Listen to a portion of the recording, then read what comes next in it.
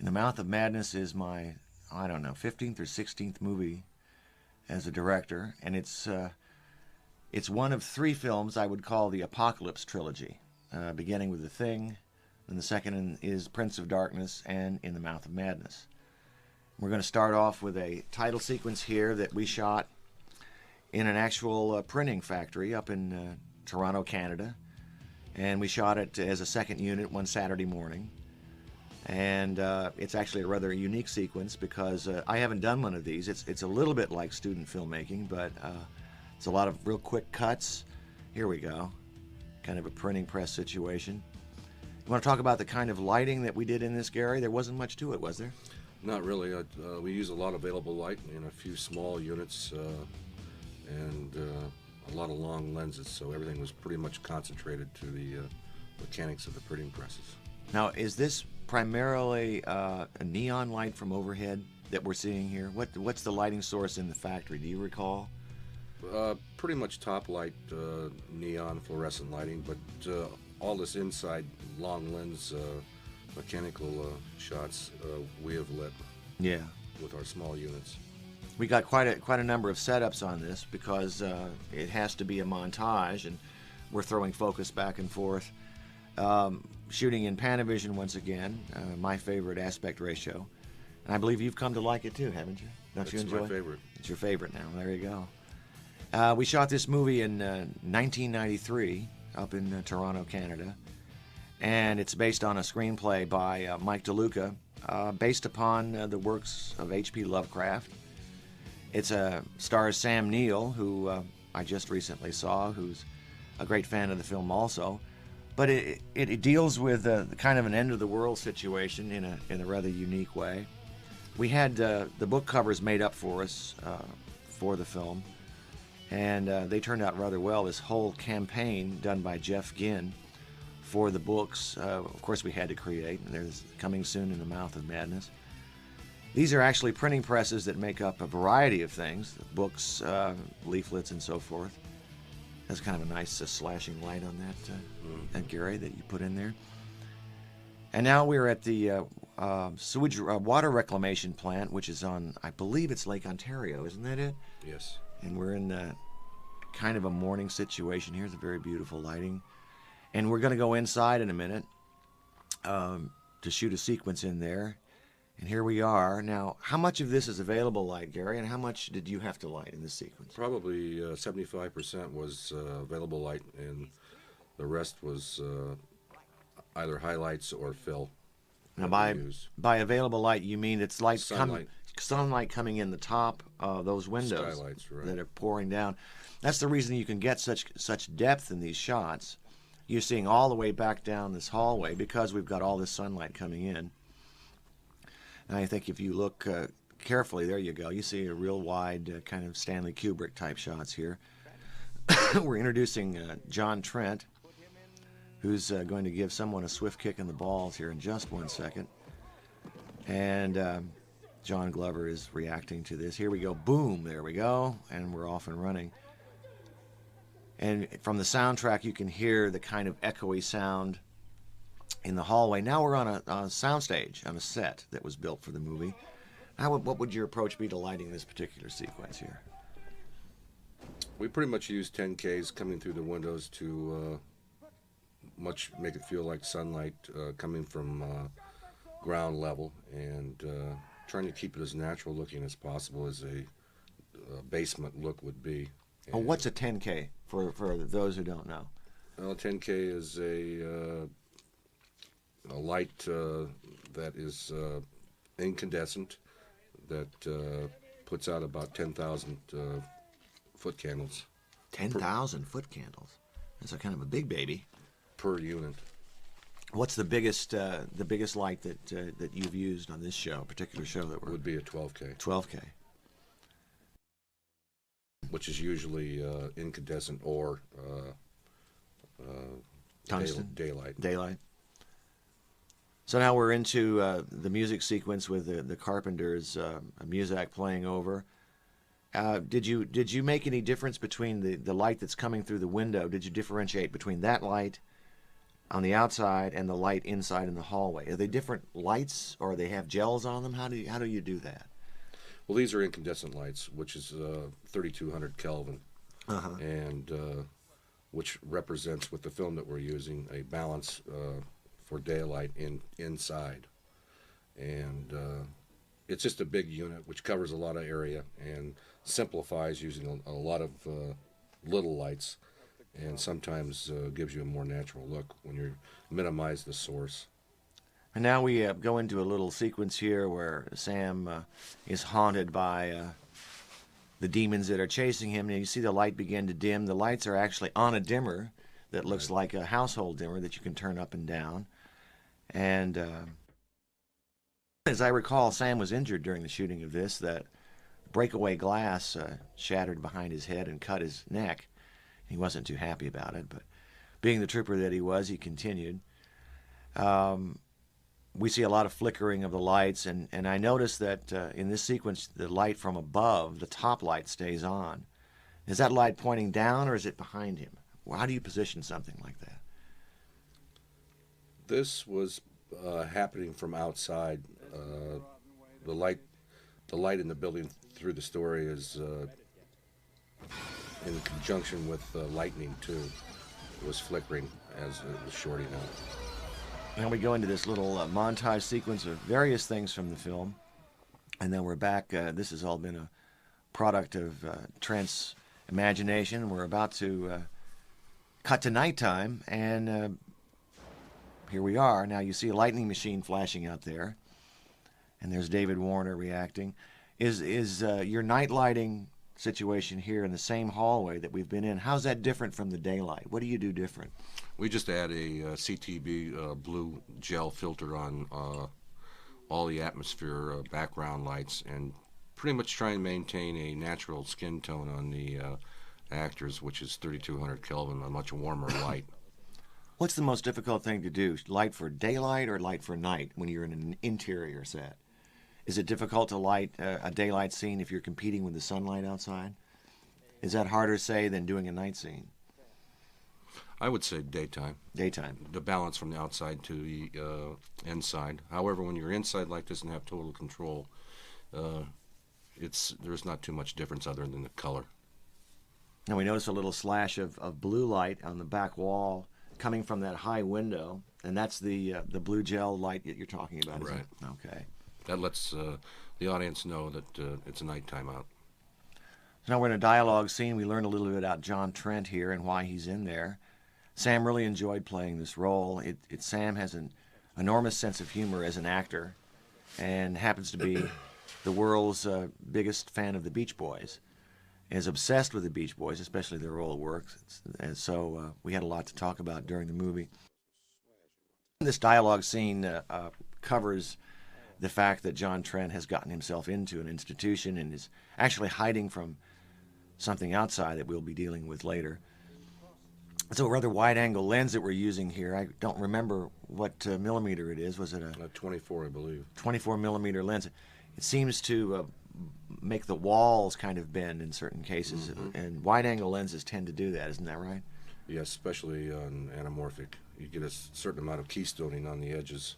Keystoning being meaning that there's a bow in the left and right side of the frame. So the walls or whatever would be kind of tilted or curved, rounded. So we're into the dialogue scene now, and basically this is pretty conventional coverage, except you're keeping Sam kind of darkish.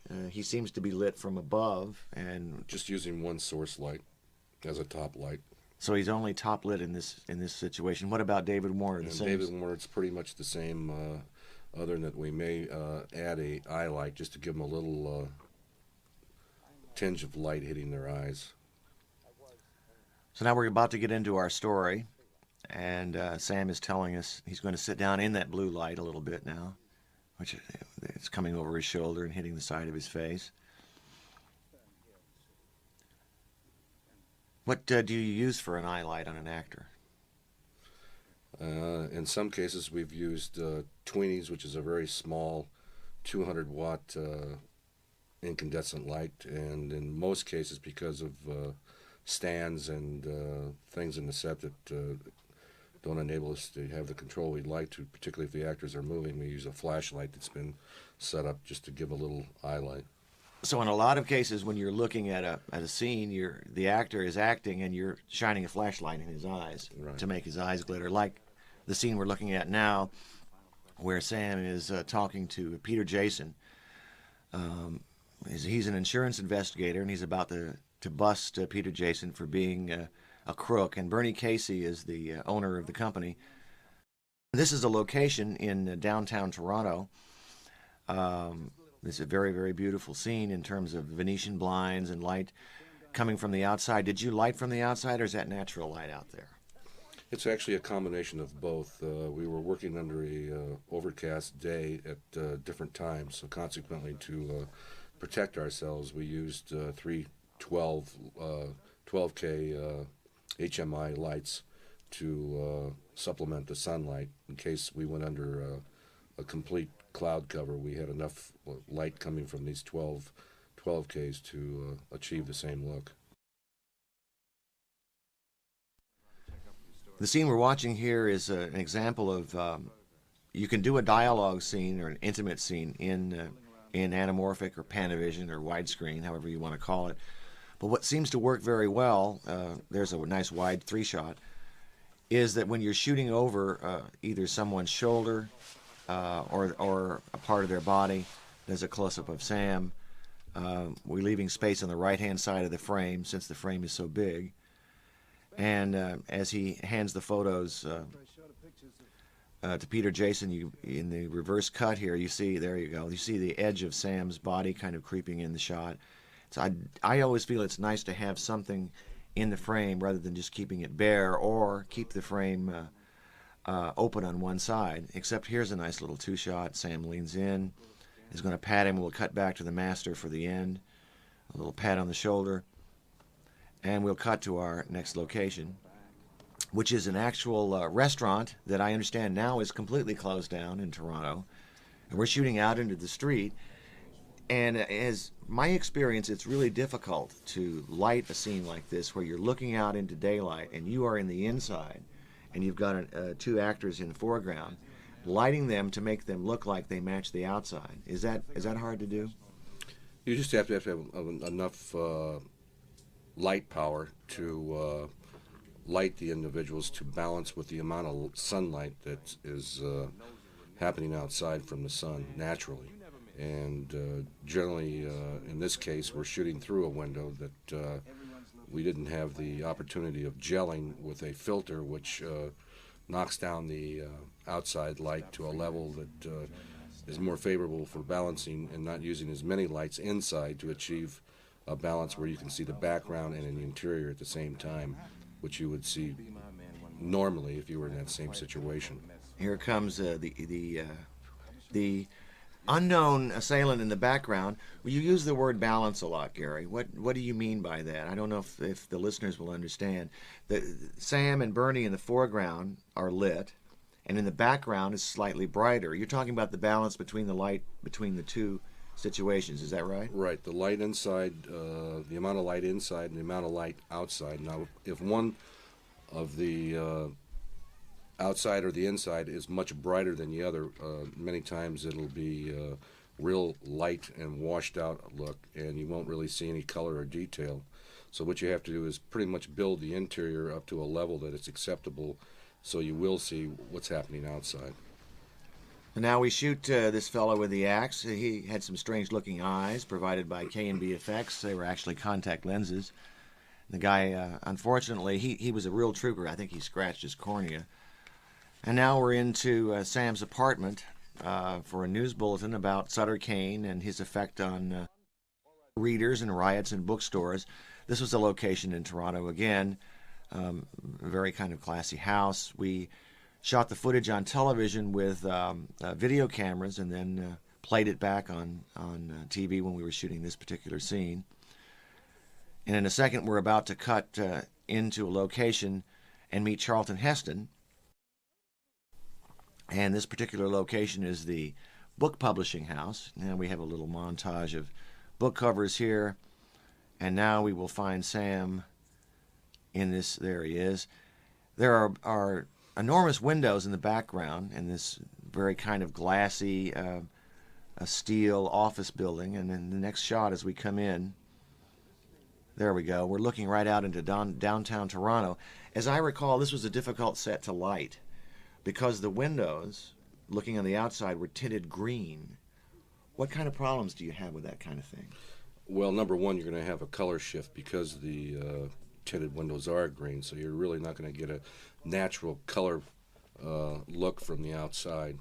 And in this case, in terms of schedule and budget, the best thing we can do, or the most efficient, would be to go with what it is and just neutral down the windows so we can balance the light inside to the outside. When you say neutral, what do you mean? Neutral density filter? Neutral density filter, which just does nothing other than eliminate the amount of light that is penetrating through the glass. Now we've met Charlton Heston, who's the book publisher, and Julie Carmen, who turns out to be the editor who's been working with Sutter Kane, and we're into a dialogue scene. These are, for me as a director, these are thankless scenes. There's a lot of dialogue has to be covered, and yet there's not a whole lot you can do in a small room. You have a nice wide shot master from one side, but every time you move the camera or move around, the lighting will begin to kill you. So I always try to do these scenes as efficiently and pleasantly as possible. It was a great deal of fun working with Charlton Heston. He had a lot of stories to tell about the old days working with William Wyler and Cecil B. DeMille and so forth. And had a great time working with him. We spent a lot of time on this particular scene. This was a couple of days. And in a moment, we're going to do two rather long dolly shots in the hallway, one upstairs and one downstairs. The one downstairs takes a whole lot of dialogue and basically plays it in one shot. And this is always a real chance when you're a cameraman or a director, because if you make a mistake, there's no other place to go to fix it. And the sequences like this, you have alternate takes that you can cut to. And as you'll see in a second, we follow Sam out, and the sunlight's coming through, so you're shooting directly out into the sun, and yet you're having to light this particular part inside. Plus, the actors have to hit their marks, and the camera has to be hitting its marks, and also they have to be in focus. And there was one particular line on the steps here. Julie's going down, and we had to throw in a loop line right there. And it's very difficult because the sound changes so much. Now, we're into the other side of the shot as Sam walks down, and we're going to be into a very long dolly shot. And these are always fun to do for me. We start, here they come, down the steps, and we're going to pull back with them across this lobby over to some elevators that we built. These are actually phony elevators. And we're playing all this dialogue. Now, one of the real issues is not to make this boring and not just to have the actors stand and talk to each other. And this presents lighting problems. I can see now shadows on the back wall, and I can see Sam slightly shadowing her. What do you do in a case like this? How do you light this scene? Is this from over his shoulder? Is it from above them? Is it from in front of them? Where would you put the light on the actors? Generally, at the area that's most open, as number one, we watch the rehearsal and see how they play it. However, in some cases, the actors don't duplicate that when they shoot the scene.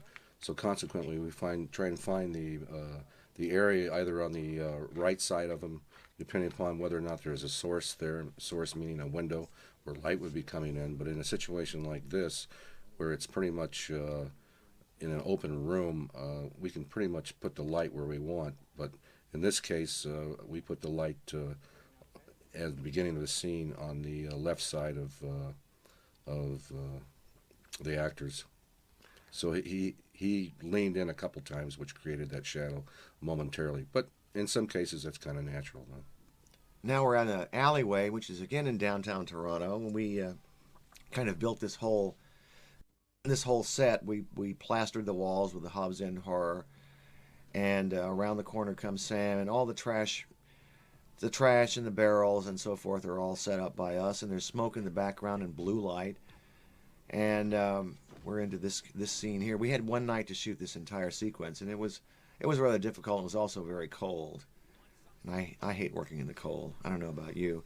Now we're back into his apartment. We added this scene on location to kind of give Sam a little depth in his character. He's talking to Bernie about what he's discovered, and I wanted to keep the Philip Marlowe, Raymond Chandler film noir idea. I told Sam that occasionally what he might do is grab his earlobe like Humphrey Bogart did in The Big Sleep, and I believe he does in a scene upcoming. This is a very moodily lit scene. It's sort of looks like it's from above or the side, but there's not a lot of fill on Sam's face. Fill light meaning that there are shadows that are created. His eyes go a little dark. Now we're into a daylight scene. Again, we're inside shooting out where there's sunlight behind. But we're hiding a great deal of it with signs in the background so that you don't have to overlight the inside. This was a bookstore. I believe it was on that main boulevard in Toronto. Yonge Street. Yonge Street.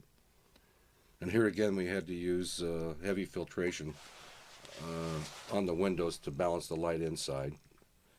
The sun was changing rapidly because we started early in the morning, and about the time we were ready to shoot this, the sun had crossed the street and presented a problem with the bright sunlight hitting the buildings across the street. So we added more filtration as the sun moved, so we didn't have to keep on bringing additional lights in to build the light value inside up to balance with the outside light.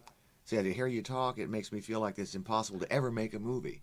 There's so many variables in one particular scene that you're dealing with, day or night, and the sun moving and so forth. Now we're back in Sam's apartment, and he's again on the telephone talking about what he's learned, and we're going to go into this dream sequence in the alley. This was the hardest scene in this entire film to cut. We spent literally months trying to get the balance correct between the real and the unreal here. This whole movie is about reality versus whose reality is it, and who's controlling the world. Sam discovers that he's basically a puppet with no free will. He's being written. He's a character in a book, and the world ends because the book writes it that way.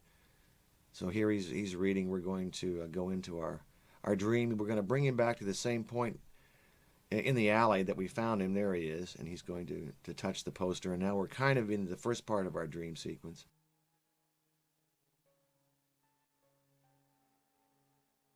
This sequence coming up is what referred to as the alley. And we shot for one night in the downtown Toronto alley. And what we have is a scene from reality that's now turned into fantasy, and we have our first effects shot. There's a K&B makeup shot, and this entire sequence involves a night shooting in the alley, and it involves inserts on a soundstage. Now, basically, what you have to do is we have to photograph the alley sequence as we are here. And then later, when we shoot inserts, we then have to match the lighting from what you did here. Right, and duplicate the feel and look visually of what we see here now. We were using smoke, and there's monster masks on the crowd in the background. This man is fully made up. And in terms of shooting this kind of thing, it's very difficult to make the makeup look real. You have to really work at it. And we're going to begin to get into some of the montage aspects. That. This was all shot later on to make the sequence go slightly faster. Man actually had one finger. Now we get into some of the dreamier aspects of it. Sam wakes up, and he's going to wake up a couple times, I believe. It's an old horror trick I first used in Prince of Darkness. It worked better there because the monster was a little scarier, but this one works all right. The audience seems to scream at it. Bango. And now we're into Sam putting together the puzzle of the book covers, and we're shooting in his apartment, and I believe, if I'm not wrong, those were condos in Toronto, weren't they? Mm-hmm. Converted from an old church. And what they had done was split the church in half and separate it by probably, I think, 8 or 9 different condos, which were quite unique in themselves, to say the least. All brick, exterior. It was a little eerie to be shooting this kind of a scene in a church, but we have a scene later in a church, out front of a church, that's pretty amazing. We're using, for some of the shots here, Sam is looking at the book covers, and we're going to come very close on some of the covers as he begins to cut them. And rather than, there's a series of dolly shots here, and we're going to be dollying around Sam as he's cutting, and the camera will keep moving.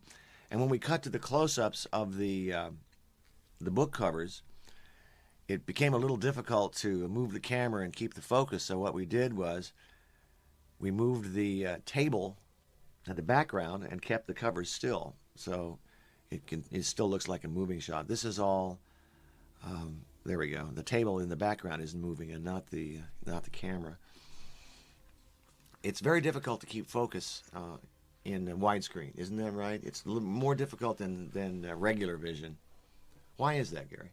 It's has a lot to do with the optics and the elements within the glass of the lens itself, and also the iris that these lenses have only allow themselves to be open to a given point, which only allows a certain amount of light into the film. So consequently, the amount of light, the distance from the subject, and the length of the lens, meaning either a telephoto type lens or a wide angle lens, needs much more light to project an image. And with longer telephoto type lenses, generally have a shorter focal length, meaning the depth of field, the area that's covered between the lens and the subject. So it's minimized generally by two or three things: the light value, the amount of light being used in the set, the distance from the subject, and the lens itself, depending on if it's 100 millimeter, 200 millimeter, or 600 millimeter. See, what you just said is the reason why I did not go into photography when I was at film school, because I had to learn all this stuff, and it was like calculus to me. I couldn't stand it. I couldn't stand having to figure all that stuff out. It's way too complicated. It's much easier to be a director than it is to light a set. But now we're finally about to embark on our little journey to Hobbs End. Sam is explaining his discovery to Charlton Heston and Julie Carmen, and I believe in this scene, Sam actually tugged on his earlobe like Humphrey Bogart. And now Julie's going to go with him on the journey, and off they go. Now we're out in the countryside, and the camera is literally mounted on the side of the car, and we're shooting in the window. It looks to me like the sun is over Sam's out Sam's window. This is late in the afternoon, yes. And these are always thankless scenes to do because of the problem of mounting the camera. Now we're on the other side, so we've mounted the camera over there. And it looks to me like the outside is brighter than the inside of the car. Do you have to put big lights on the car and light the actors with it? Here again, generally you're fighting the problem with the sun as to where it is and the light value outside. And you have to balance the inside light, but not make it look like so much that they're just lit by some source of light to balance the outside. And generally there's a rule of thumb on this that the look that you might see when you're in the interior of a car and looking out would be a ratio of 2 to 1. So if you had a light value of 10, you would have a light value inside the car at around 4. Aha. Well, now we're into a night scene, and different than a day scene, the inside of the car is lit up. They look as if they're lit from the dashboard, and the outside is black. We did this intentionally because they're about to go on a journey through from our reality into another one, and we're setting up the road here We worked for nights and nights just outside of Toronto. I believe it was over near the zoo, as I recall. And these are tow shots, and then some of them are done with poor man's process.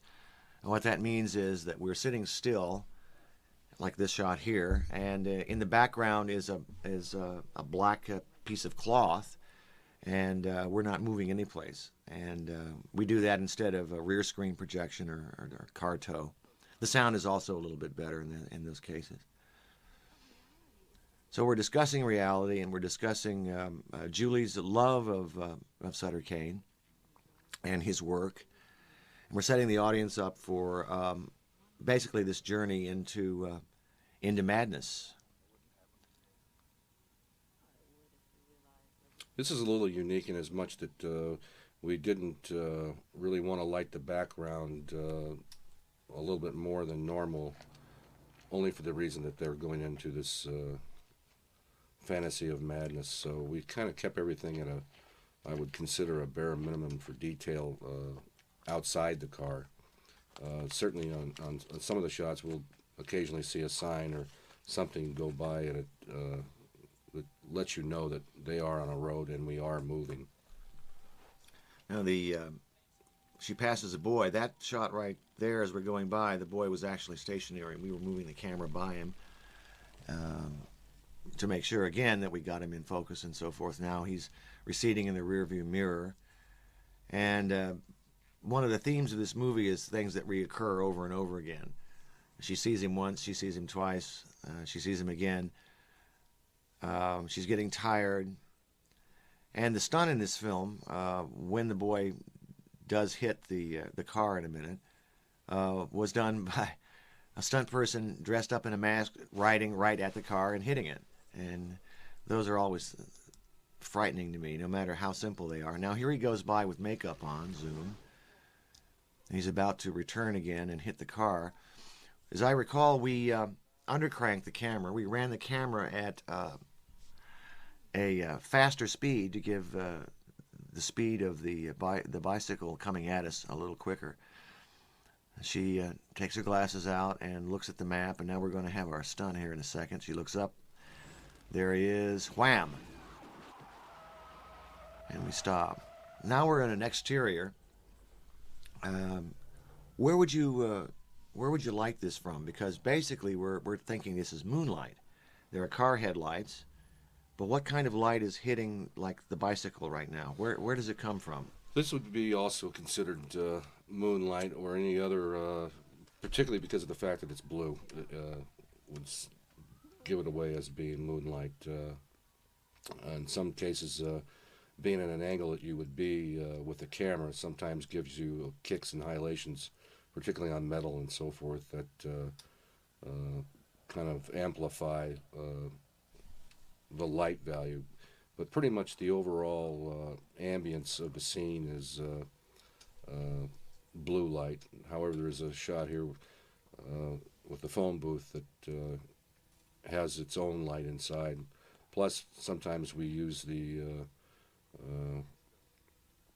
ability to manufacture a light that we never see, just to help the actors in the scene look a lot better. Well, they're about to get back in the car, and now we're into the soundstage, and we're, I believe we're on a 75 millimeter lens, and we're pulling out into a very tight close-up of Sam, and then we're going to pull back and reveal Julie. And as I recall, we had to put a board and extend the camera forward on the dolly to get this. There we go. And she's going to look out the window down at the stage floor. Now this is a second unit shot that fades out, and reality is gone.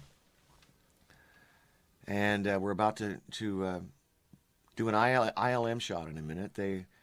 I've worked with them many times, and they've always give the best effects and the most startling. And this is one of my favorites. She looks down, and they're kind of flying through the air. And then these lightning flashes are all done on a sound stage from various directions. And what we wanted to do was match in Julie driving with a shot on a real covered bridge that we spent a day shooting out the sides of the bridge. There's one little cut of it. There's the top of the roof. And there we go. And really you're using stage work and location work and putting them together out into the sunlight. And there we go.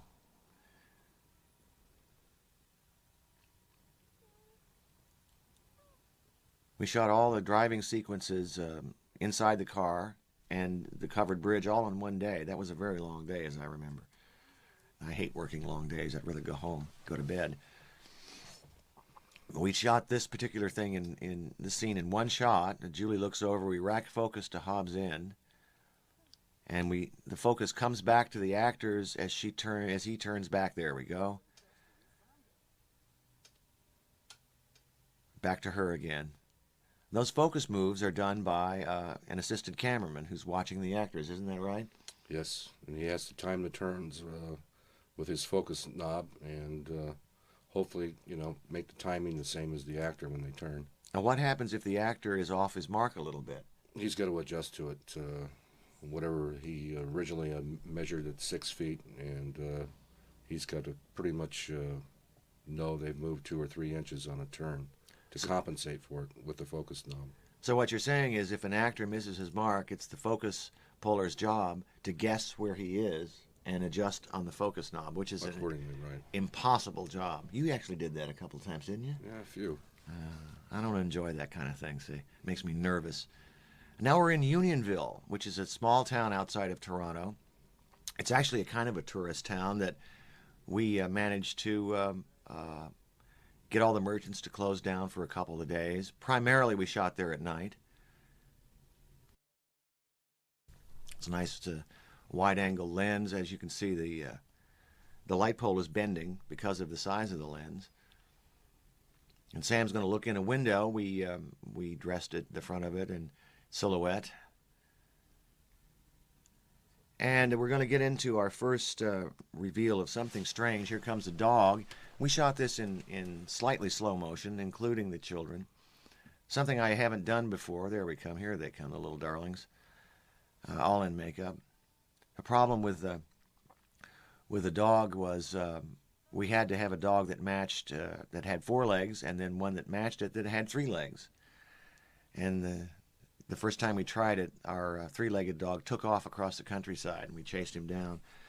But unfortunately not in time to do the shot, so we had to get another dog. Big rack focus here to the bloody axe. Whoom! And we're off to the Pickman Hotel. This was actually a house on the zoo grounds, wasn't it, in Toronto? Mm-hmm. And there was some kind of bizarre story about the man who built this house. He built it for his wife, who was coming over from Europe, and she died on the way over on the boat, so he never saw her. And this is kind of his temple to the memory of her love. It's a very, very strange place. Several horror films have been shot here in Toronto, but I love the location, and there's a look here that you can't get in California. It's an East Coast look because of the trees. You see that the leaves are turning.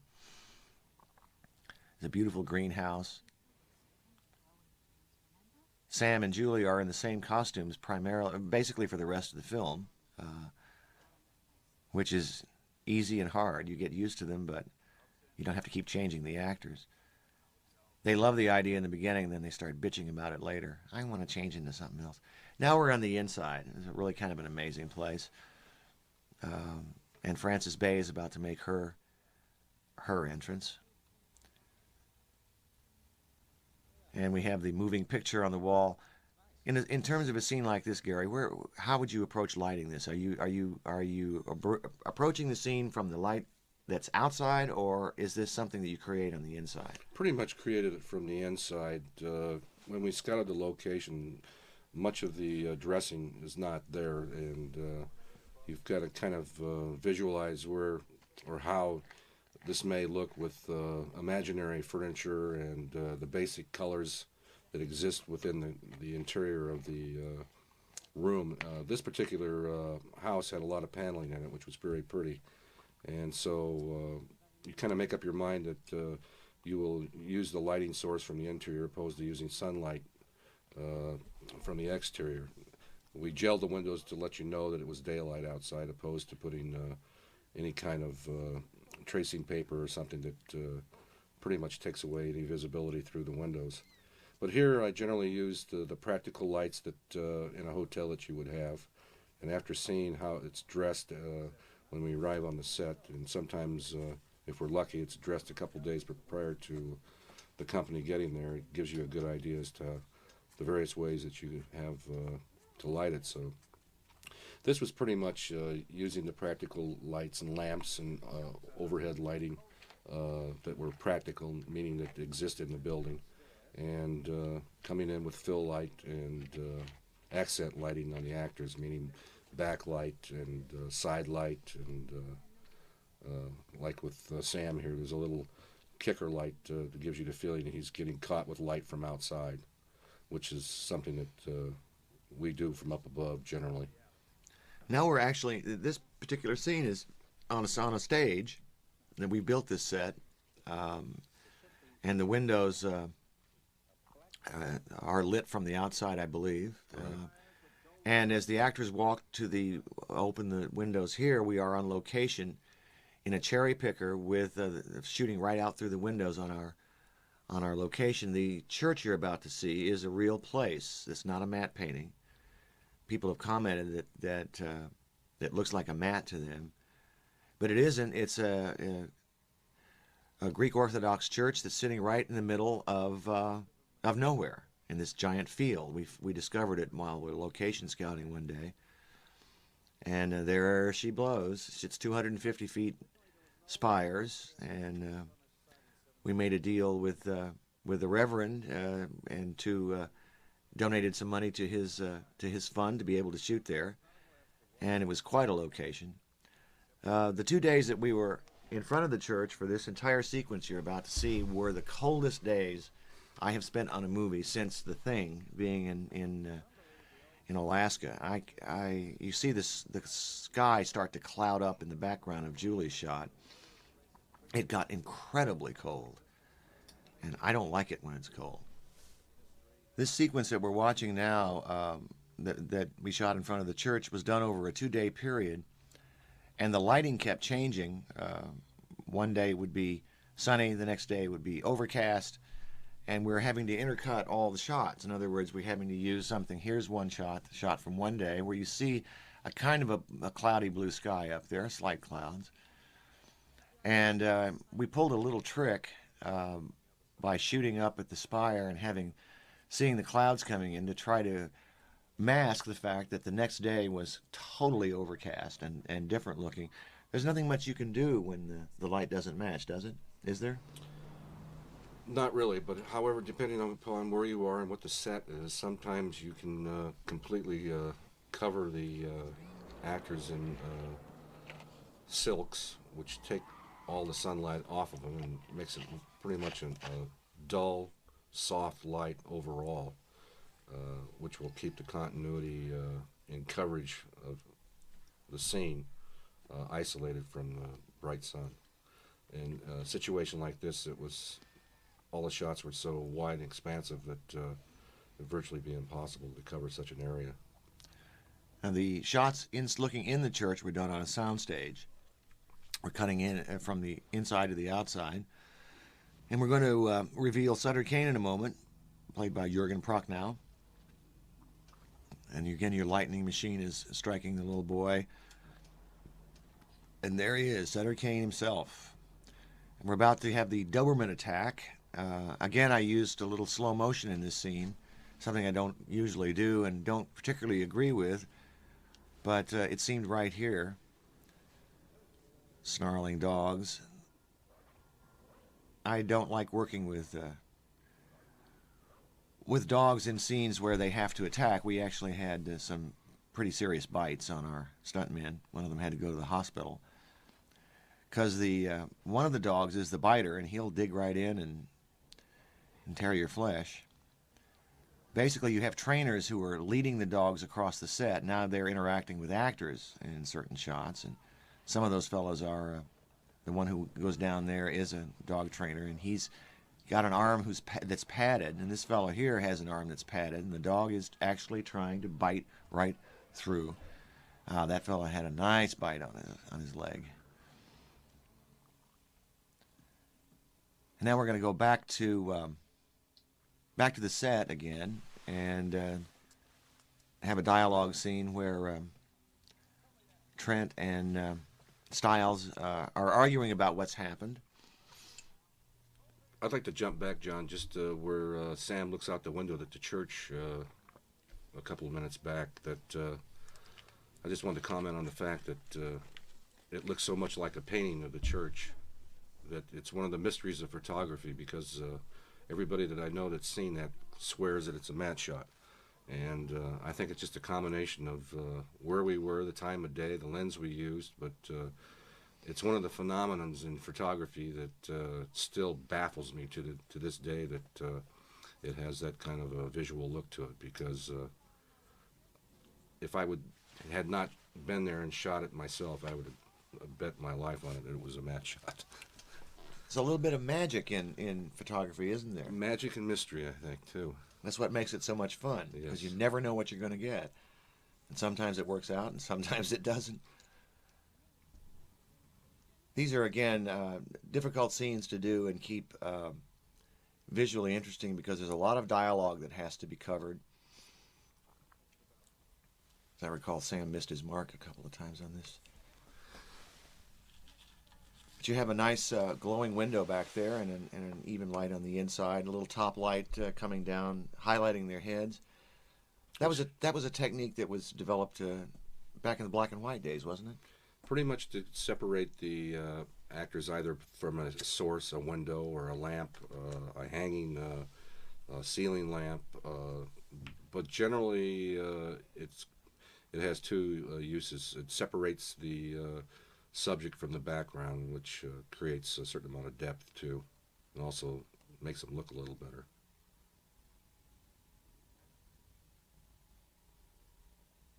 So Sam decides to go back on his own and leave Styles there, except she's stolen the keys. Now we're back downstairs in our location. I can't remember what the name of this place. It was an unusual name. I don't remember. Wonderland or something. And the painting has changed once again. This is one of my favorite scenes in the movie because of Frances Bay's performance as Mrs. Pickman. The character was based on an H.P. Lovecraft short story called Pickman's Model. And she's behind the desk, and her husband, we find out, is naked and chained to her ankle behind there, because she's beginning to turn into something else. She's a very, very funny and wonderful actress. It was a delight to work with, and brought a real strangeness to the character.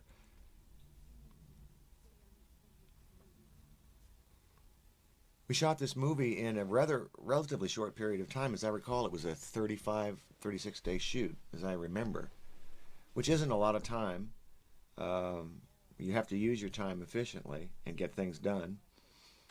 We have a certain number of pages every day to, as they call it, cover, get on film. And it's between the director of photography and the director as to how you approach a scene. And you and I seem to be able to handle the work most of the time. Sometimes we even get done early. Sometimes. To what do you attribute that? I think a lot of it is having the opportunity to be there in advance and to pretty much get an understanding from you what you have in mind, to a point that there's always a possibility of subject of change, and to figure out all the different ways that you have the option under a tight schedule to get a look in the story that is going to be suitable for the movie overall. And sometimes it can be a real challenge, and other times it comes quite easy. Now we're inside in a night sequence here. We're inside a set that's actually in downtown Toronto. It's a bar set. And in terms of lighting this sequence, you have dark red walls in the background. Does that provide any problem for you? In most cases, yes, because red absorbs a lot of light, and it's very hard to, unless you pump a lot of light into it, to have it stand out, even in color. But in this case, in this scene, we wanted to keep it quite mysterious looking with just a minimal of lights just to accent the background and let you know where you are. And pretty much make it very ominous looking.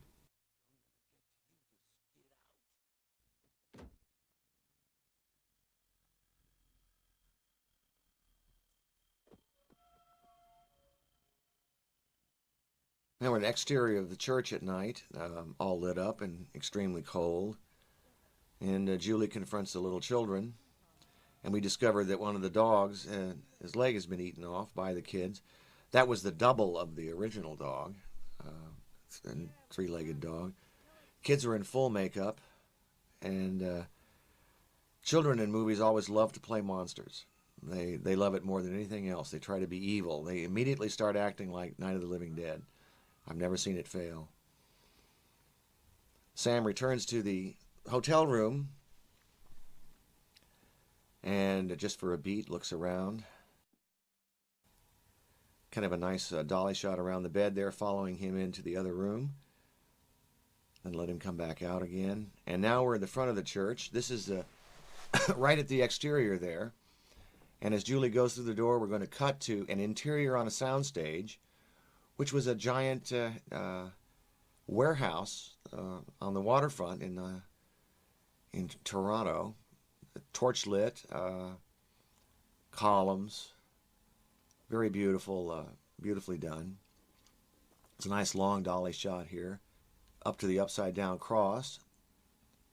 And we're going to follow Julie now through the rest of this set, and we're going to dolly into black there.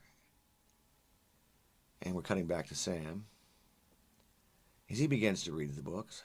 And now we're going to cut to another set in a second that Julie walks into. And this was a rather unusual sequence. We had her walking down a hallway up to a door. Again, this is all on a stage, all constructed. And she opens the door and looks inside and sees what appears to be a small room. There's a flat back there, a stage flat, and a table in the foreground, and a light hanging there. Now, as Julie closes the door and starts back up the hall, in the background, technicians are frantically pulling the table out, pulling the background out to reveal the real set behind. And on the soundtrack, you hear a lot of scurrying and screaming and banging and crashing, which we took out. And now it's clear. As she comes back up to the door and opens it up, what you have is an entirely different room, across which is Jurgen Prochnow and a dog. And the dog moves on cue. And we had to do this take 13 or 14 times because the dog would run the wrong direction, the dog would be gone, the dog would run at Julie. Jeff Amata's hand jumps down, and now we're into the scene. This was a rather difficult set to light. This is the inner sanctum of Sutter Kane. And as I recall, the set is made up of panels that are lit from behind. And they're not styrofoam, but what were they made of? Plastic? Fiberglass plastic, and with various colors of red, blues, greens, and yellows, and black running through it. It was very difficult because the light value in these plastic panels would change radically from one angle to the next. So what we had to figure out in a short period of time is to find a common place for the lights and soften the lights to a point that it wouldn't change radically from one position of the camera to another, so that the set would look pretty much uniform all the way around, no matter where we put the camera or stage the actors. So for instance, a shot like this that pans him around the room and dollies slightly would be difficult to do if the light kept changing in the background. The rubber door is back there, undulating away. And Julie is now captivated by the power of Sutter Kane. And we're going to cut to the rubber door again. There it is, bulging out, being pushed by rubber door technicians behind it. And this is kind of a strange love scene here where Sutter Kane shows her the secret of the manuscript, shoves her head down into it. This was a bottom lit, as I recall, a hole in a table, with the light shining up at Julie, and a electric fan blowing her hair. Zoom. We have a little montage here of various things. And as she comes back out of it, her eyes are bleeding because she's seen so much. And we're about to do a special effect with one of K&B's monsters. These are difficult effects to light because what you're really dealing with is a bunch of rubber on a set. And in this case, we had a full height rubber monster. On one side was Jurgen Prochnow, and on the other was this creature. Here we dolly back from it. And the monster begins to growl and move its arms. It has a lot of goo on it, and it's lit, basically side lit, top lit? In this particular case, we lit it from the left side, side lit. And another term would be half light on the subject. Light coming from just one side of the subject. Julie, of course, springs out at Sam here. Bango, she's got him. The key probably to monsters and so forth is not using a lot of light, because it certainly gives away the reality of really what it is. And in many cases, the less you see, the better it looks. It looks a lot scarier, too. Now, that shot right there was a suggestion of Mr. Sam Neill, who began his career as a director. He directed documentaries in New Zealand, and one of his first documentaries was called Telephone Courtesy. And he suggested that I take an overhead shot of the scene, and he told me he thought that my editor would always be thankful that I did. So now you've got the lights in the room here on dimmers. They're going up and down as Sam looks over and sees the painting has once again changed. And we're about to get into a little horror sequence with Mrs. Pickman. She's further developed as a creature. And as I recall, we shot Mrs. Pickman's creature as a second unit after we'd come back from Canada with a full-size miniature. Not full-size, I'm sorry, with a small miniature operated by a puppet. There we go. This was all created after the fact. Now Sam is going to come down the hall here and go downstairs, and he's going from a location then, here we go, there's the puppet, down into a set that was constructed. There were a lot of sets in this movie for a low-budget film. Here's the set. He's going to come down the stairs. And originally we had Francis Bay in a full-size monster outfit, but it didn't look as good as we wanted it, so we reshot this. And sound effects by John Dunn were especially good in this. And there's a moment of horror here where her husband gets chopped. Coming up, wacko. Ooh. Tough hit. All done with phony blood, phony acts, phony actors. Everything is phony. Now we're back in the room, and Julie is beginning to transform. And the little tentacles that are coming out from behind her are operated by technicians behind there. And the little whips that come out are literally little rubber whips that they pull back in. And here she comes with an interesting look on her face. Sam goes flying out the door, and now we're into this hallucinatory sequence where Sam tries to get out of town and can't quite make it. He's confronted by various things along the way. There's a monster on a dimmer behind him there that is undulating wildly. There he is. Poor actor in a suit sweating his brains out. Now Sam is going to pull out on the main street. Here we go. We have a big street here that's one of your biggest lighting jobs on this film. And I noticed that the street itself is wet. Why do you wet down streets for night sequences? It has a tendency to attract more light, and you get to see a lot more reflections, which in some cases is pleasing. In the particular shot that you're doing, it reflects all the ambient light plus any practical lighting that the street may have or the buildings, so it gives it a very interesting look visually. And you can augment that with color if you like. We're back into our downtown Toronto location in the bar. It was a very popular bar that we took over.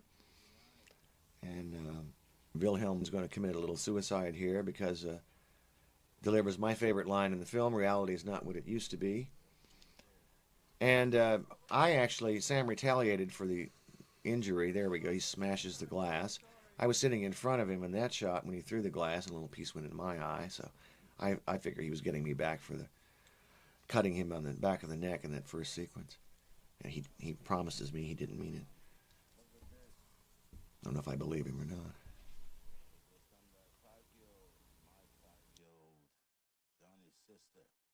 And we're about to come back out into the street after Wilhelm von Hamburg blows his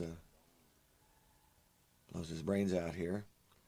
All off-screen gunshot here because of the... No need to be graphic. We all know what happens with a shotgun. There he goes. Hand falls down, blood drips, and out comes Sam. And we're back into our night shot. That takes several hours to light a street, doesn't it? We generally come in before the production crew, the electricians do, and of course we've scouted this and pretty much determined how we're going to generally light it for the background and the buildings and so forth, and usually give them an earlier call, and they spend, I would say, 2 additional hours to plus production time to light it. Julie swallows these keys. They were actually made of pasta. It tasted rank. This was in the middle of the night. I'm telling you, it was the worst. The problem with this scene was the actors were giggling so much as they were fighting in the car. They had much too good a time. When Sam grabs a screwdriver and hotwires the car and takes off, I was assured by our prop man that this is the right way to hotwire a car, by just jamming it in. Having never stolen a car before, I wouldn't know that. But... So here we go. And now we're off into the driving sequence that... you see the sun coming up in the background. The sky is light. This must have been very, very early morning. Mm-hmm. We were running out of night light. And after the sun comes up, there is no more night shooting. So we're back in this, as I recall, this is a soundstage and a poor man's process for a little dialogue scene here. And then we're back on the road again with our boy with white hair.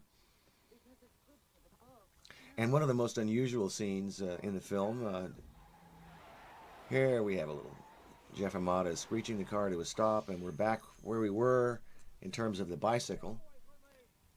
And the boy is in a phone booth. Who knows why, but Mike DeLuca decided to write it in the script, and I thought it was kind of neat. And as Sam turns around, Julie comes out of the car with her head on upside down. We shot this scene with a contortionist who actually, as she comes out, had the head, there's Julie's head, on upside down, and she turned her entire body upside down and was actually walking across the road. She couldn't see anything, so we would have to guide her by voice, and then she would lift her head up to get the head to move. Now she spins over. There you see the trick. Very strange. And very difficult to pull off, because what you're talking about is a mask on an acrobat. We're back on the road again, and Sam is going to not be able to get out of Hobbs End. The road disappears here in a moment, or actually it glows. This was a mistake that we discovered in post-production to kind of give it a sense of, and we put the light on him, and in he comes to Hobbs End. He's back in town. And tries to leave several times but can't. And we're intercutting the location in Unionville, the road outside of Toronto, and in this case, the soundstage.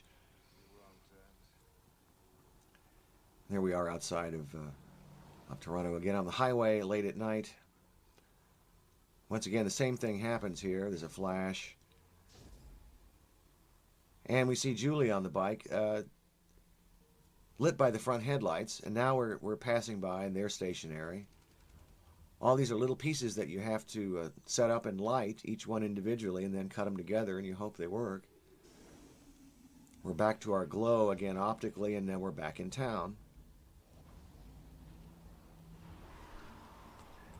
And finally, Sam is going to get frustrated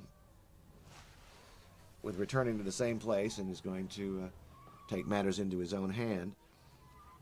We have a little sequence coming up here that we shot in reverse action by pulling away from the actress, and shot it in fast motion, so it seems to dolly very quickly.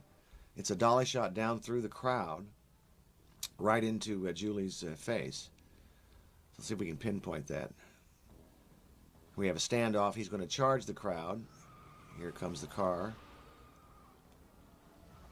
And we're dollying along with the car through the crowd into, there's the shot.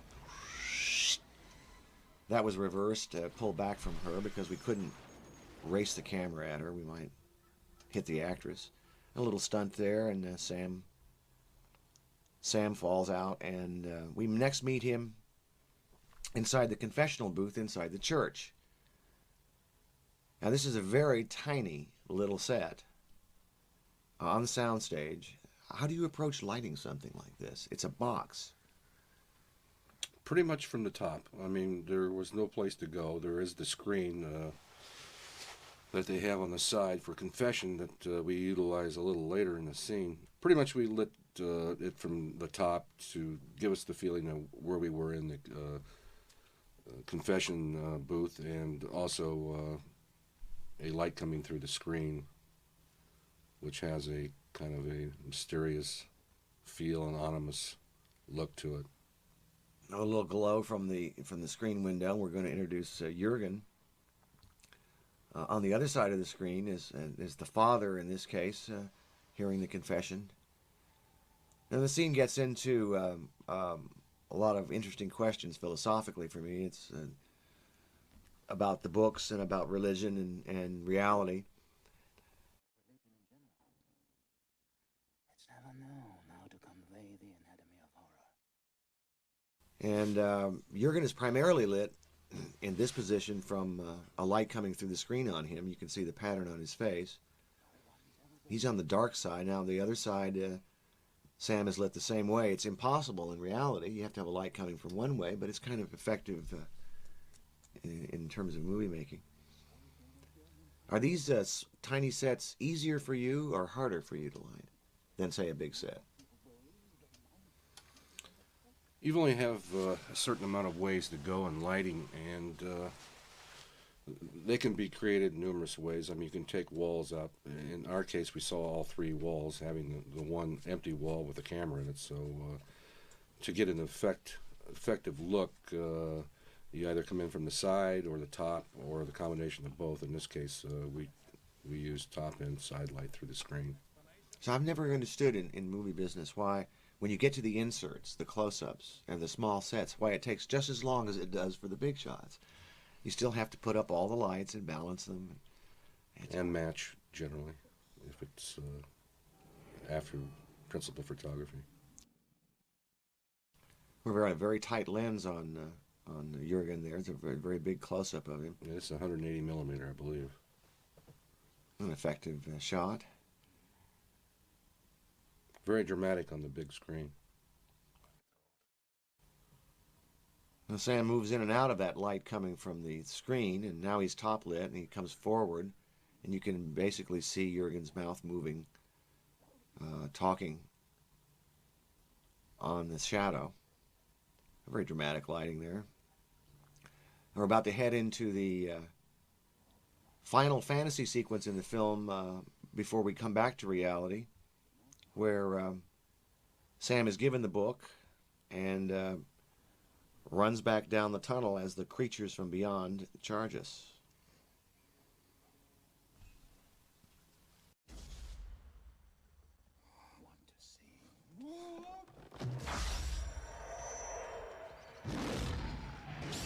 Now Sam lands in the inner sanctum set of Sutter Kane, and we're about to enter this last big sequence. This was literally, Sam has to run in the mouth of madness, as we find out in a moment. There's a kind of a tunnel to the outside world. It's shaped a little bit like a mouth. Jurgen is going to hand him the book and have a little bit more dialogue here.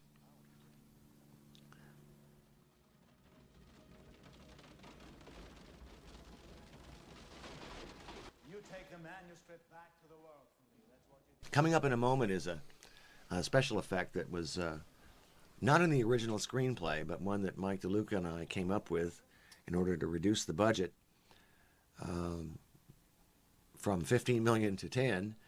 Originally, the town at this point gets swallowed up in the book. The entire town is like pulled with a gravity force or a wind and gets sucked into this book.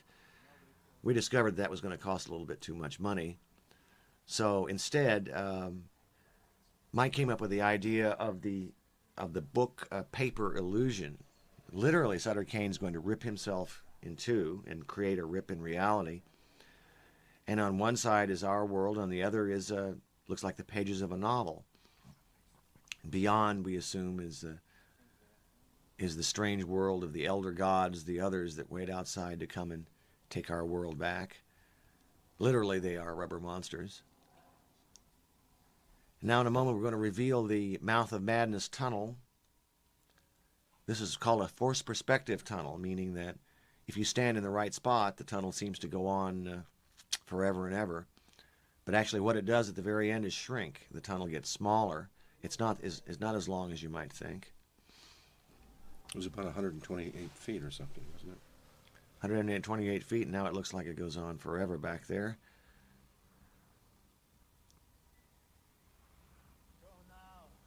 I wanted to mention that the door and the cement form around it that we see here is actually painted. And we added a lot of black paint to the shadow area just to make it stand out a lot more than it did. The ILM rip. He tears himself open. Bruce Nicholson again from ILM doing a wonderful job. And now the rip in reality, and we pull back slightly. Kind of a strange flower-like thing opens up, and there's writing on it. And this becomes, on one side again, the book, and on the other, our world. There we are. This paper-like material was actually almost like tin. It was foil. And this is one of my favorite sequences in the film where Sam is looking out into the void, and Julie begins to read from the book, and what she is reading, Sam is seeing. And as any kind of great moment in horror, I always love it when an actor can portray something that you can't show. And Sam is actually seeing these hideous creatures coming up out of a pit and coming towards our world. He's done entirely by the look on his face. And that's all. There we are. That's always fun to do. It's also cheaper.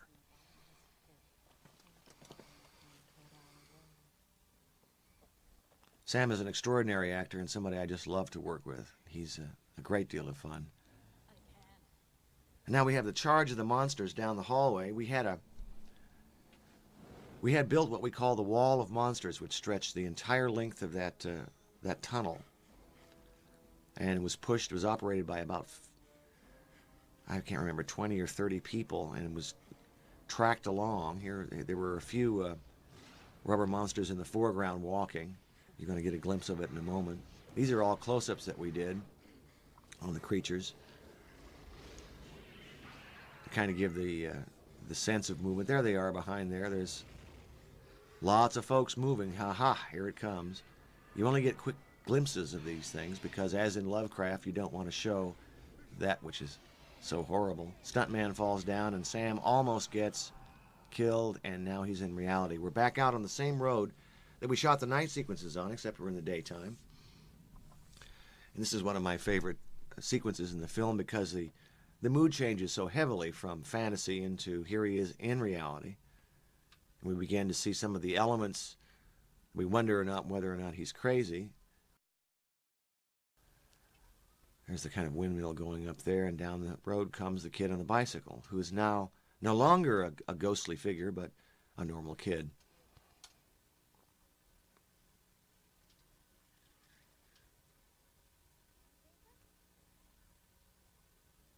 again, I believe it's our 20 some odd millimeter lens there, Extreme wide angle. making everything look good. Now, Sam is going to make his way back to the city. And the beautiful countryside outside of Toronto really does lend itself. You know, this is not a movie that we made here in California because of the colors, the trees. It's on the outskirts of Toronto.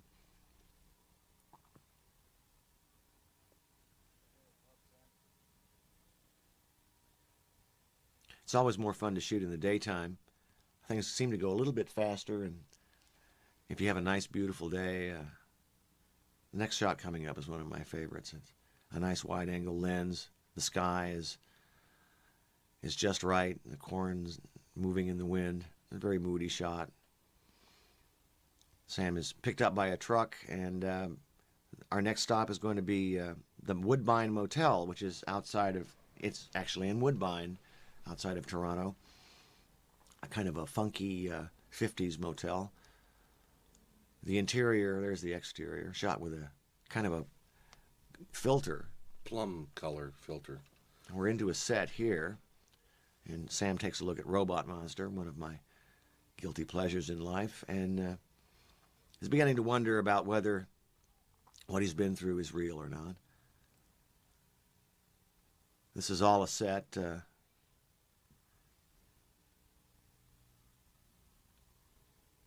We're going to cut to the daytime in a second, and we'll be in the real motel. And Sam will come in the door, and here we are. This was a very small room. We've made it look kind of big with a wide-angle lens. What was it like lighting this room? In this particular shot, you see the ceiling and the... This was pretty much lit from the outside with our larger lights, and to duplicate, actually it was raining periodically during this sequence, in and out of clouds. Light was changing radically as we shot it, so consequently we had to adjust every 2 or 3 minutes. But for the most part, it matches pretty good. And we're back into the motel set. In a moment, Sam's going to stalk back in and grab the kid and demand to know who dropped this off for him. And out of the back room is going to come our wardrobe master, Bob Bush, who's played many parts in many different films. He's about to step in. Ah, there he is now.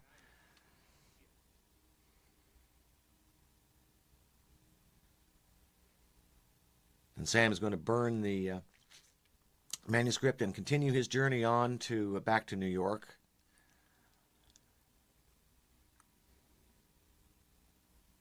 We make a big cut here to the bus. Some people thought we, in this particular sequence, used a blue filter on the camera lens to change the from normal to blue, but in actuality we had two buses. One was this brown bus that you see, and one was a blue bus, and we had two sets of costumes. And all the actors had their normal costumes on, and then they had blue costumes, and then we had to color everyone's hair blue. And put blue filters on all the lights. It was a big undertaking. And we're on a soundstage now shooting the night sequence, and we'll be cutting in a moment to the day scene, and all our blue work. It's a lot of fun to do this scene.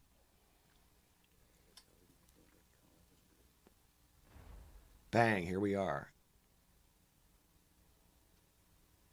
As we pull back, we can actually see the hair color is different, the costumes are different, the glasses are even tinted differently. The entire bus is blue. The seats are blue. Now we're back to the other bus.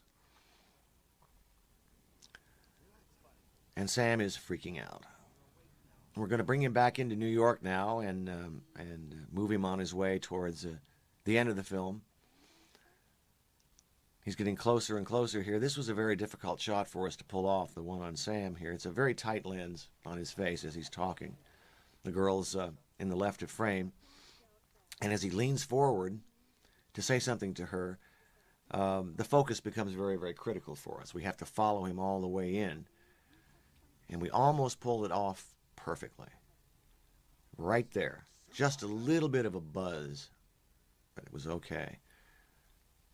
This was in right across the street, pretty much from this particular set here, which we're back on again. And we've seen this before. We just bring Sam back through some of the things he experienced before. He's going to see what's underneath that poster that he was picking at earlier. It's actually a picture of his face. We realize what it is in a moment.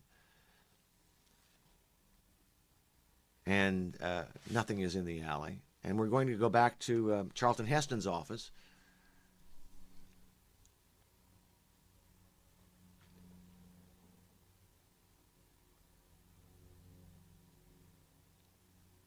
I love this particular shot here, Gary, because we played it so much in silhouette. The actors are dark. It is nice.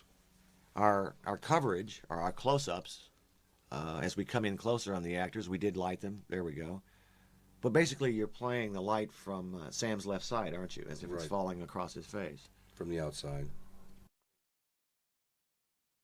Have you heard the rumors that Kane's books have affected certain writers?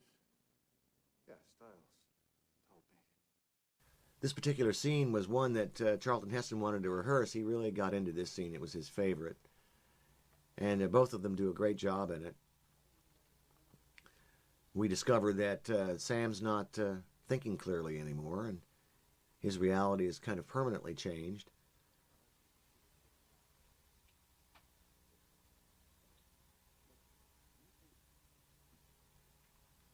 Again, your lighting seems to be from one direction primarily, isn't it? Mm-hmm. From the outside windows, but you've got a little bit of light, it looks like to me, hitting the actors on the dark side of their face. We just have a little fill just to pick up a little detail so it doesn't go completely black. This was a very tough shot when he jumped up because he came into an extreme close-up, which gave us no latitude at all, and particularly in a scene where there was heavy drama involved, it puts a lot of added pressure on us and the actor, because if we have to keep doing it over and over and over again to get it to look good, sometimes it poses a problem. Right there. However, we did coverage which was probably 10 times tighter than what we see here on the screen. It is the one I'm actually referring to. Well, now Sam is really freaked out, and he's going to... We're going to discover him in a minute even more gone than he was earlier. Here we are in a line for the books. And as we pass the bookstore, you'll see the inside is kind of black at this point. But then in a subsequent shot, we light it up inside. As I recall, I didn't want to, but you talked me into it. This is an interesting shot here where you have Sam appears in a reflection. It's very difficult to do in balance with the outside light. We pan off the reflection to reveal homeless Sam, or crazy Sam. Now the bookstore is lit on the inside, and out comes the kid, who is going to meet an unfortunate end with the axe. And we're back into the asylum after this for the final moments of our film.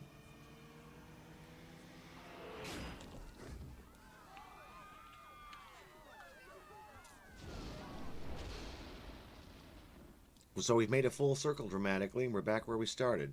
It reminds me a little bit of Invasion of the Body Snatchers, starting with Kevin McCarthy and the Looney Bin.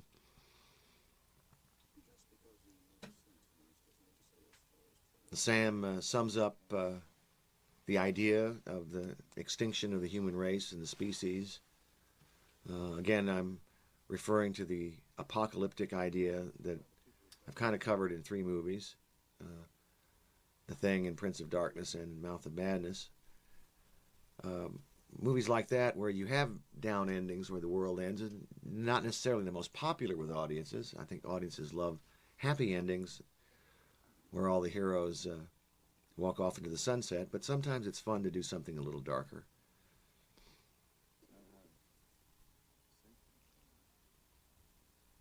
And they're a lot of fun to shoot.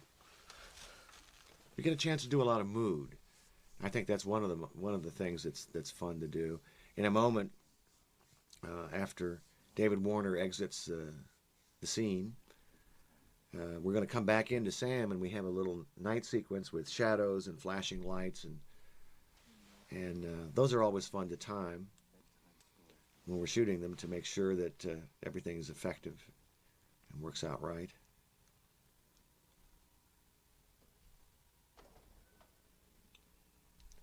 So we're back into the hallway here, and the lightning machines outside the windows.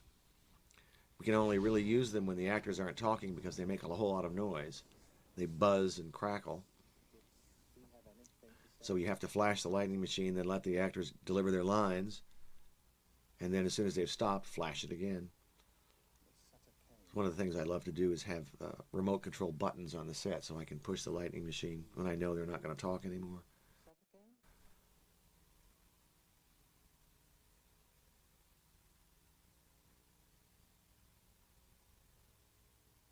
Bang, bang, bang. No more dialogue. Let the lightning flow. We start on the window, and Sam is going to react to the lights dimming, and we're going to do a little bit of a nightmare sequence here. The world goes crazy on him. And we suggest it with shadows outside the window, and noises and sounds and lighting effects. It's always fun to do it that way. A lot of cuts going back and forth there with lightning. We see shadows outside. The assistant directors and extras out there in monster suits kind of flopping around each other. Yet it looks pretty good on the walls. And everything stops. A moment of quiet before we bombard the audience with the last little sound effect before we take the movie into its final moments. Are all the crosses a sense of protection for him, or?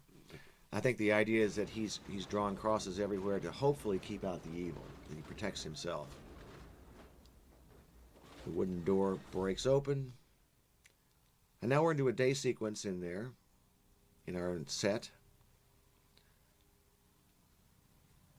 and a big wide shot here, pulling back from Sam at the window of his cell, opens the door. This particular lens is extremely wide angle for an effect that we're going to do in a moment. As Sam comes out of the door, we're going to pan around to reveal the hallway and what's happened during the night. And he's taking his time. I told him to be very slow with this sequence because there's going to be a scare coming up. We have a fritzing out light down at the other end to take your attention, to have a sound. Sam's going to walk very slowly down the hall, and an extra dressed in black is going to cross in front of the camera, simply and purely to frighten the audience. We try to get as quiet as you can in these scenes. You don't know what's going to happen. Sam is taking his time walking down the hall. Sparks going off back there. And then, whammo. With the right kind of sound effect, the audience will be startled at it. It's obviously kind of a cheap trick, but I love cheap tricks. Now we're back into our daytime location at the water treatment plant. Only things are destroyed. So from the time we shot the first sequence until this sequence, we have to change the set, dress it, throw papers around. We're going to be back outside again, much the same position that we were in our opening shot. There we are. Paper strewn, smoke. If you look really carefully down at the right-hand side of the frame, you can see a couple of folks wandering around looking at the lake. They weren't supposed to be there. We cut out before they could really be seen. Now, Sam comes up to the movie theater in a much changed world, and the movie within a movie idea begins here. And we shot the exterior of this theater, one of the most famous theaters in Toronto, and the interior was a very small theater on the east side of town. Here we go. Lots of smoke in this scene, as I see. Mm-hmm.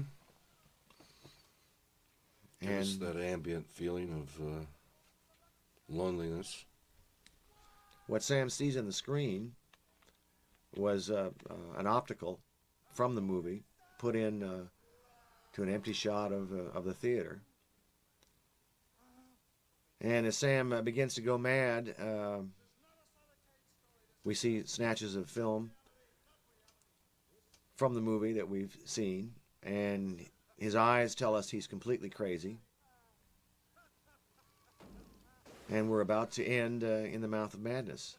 It was a wonderful experience working with you again on this. It was a lot of fun. It was hard work, but we had a good time. It was a good time. We'll have to do it again. Thanks for buying this disc and listening. And this is John Carpenter and Gary Kibbe, and we'll see you at the movies. Thank you very much.